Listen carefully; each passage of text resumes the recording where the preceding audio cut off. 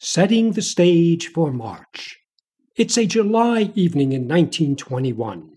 A soiree is tuning up in the elegant Berlin mansion of the Bechsteins, makers of Europe's most acclaimed concert piano.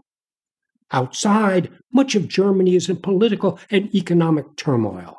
Communists, anarchists, and ultra-right-wing nationalists battle in the streets. The Treaty of Versailles, pegged the shameful armistice, is a rallying cry.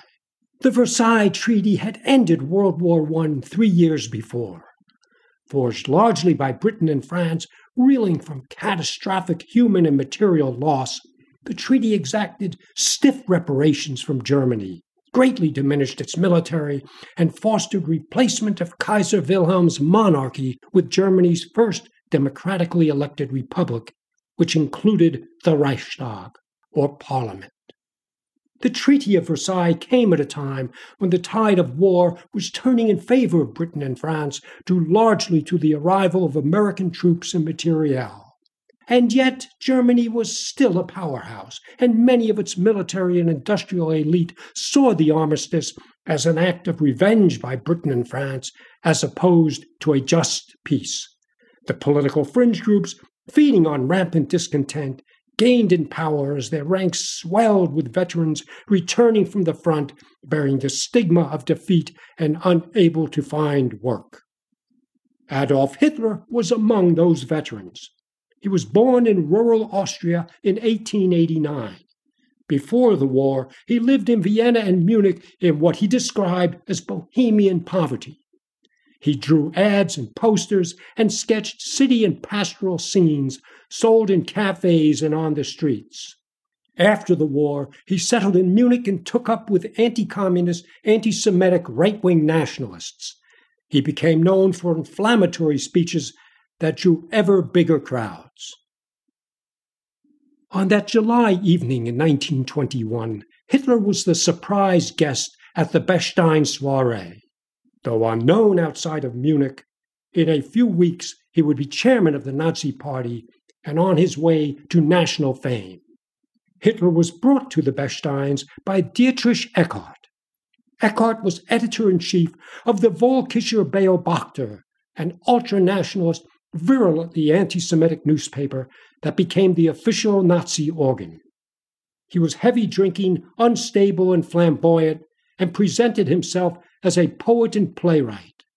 Eckart became a mentor to Hitler, influencing his views on Aryan supremacy, racial ideology, and German nationalism. He coached Hitler on social etiquette and his Austrian-accented German, and introduced him to influential friends. Hitler credited Eckart as the, in quotes, spiritual founder of National Socialism. In the final sentence of his autobiographical polemic, Mein Kampf, My Struggle, Hitler said of him, "He was one of the best who devoted his life to the awakening of our people." Eckart died of a heart attack in 1923. Hitler's carefully composed and rehearsed speeches were couched in populist themes of restoring Germany's economic, military, and cultural grandeur. He spoke of delivering the, in quotes, fatherland from the evils of the Versailles Treaty, eliminating perceived internal threats from Jews, communists, intellectuals, liberal politicians, and other, in quotes, perfidious elements, and restoring the purity of the Aryan race. These views found increasing acceptance in a time of extreme social and economic disruption and anxiety. The anti-Semitism espoused by Hitler had not been widely held by Germans in the early 20th century. Jews were more assimilated and less subjected to prejudice in Germany than in most other European countries. Many Jews, especially the more educated and well-off, saw themselves as Germans first and Jews second. They served with honor in the military and were distinguished in many fields. Anti-Semitism, such as it was, tended to be more pronounced in southern Germany, including Munich, which was influenced by anti-Semitism and racial theories rooted in nearby Austria. By the time Hitler wrote Mein Kampf in 1924, anti-Semitism was a centerpiece of the Nazi platform.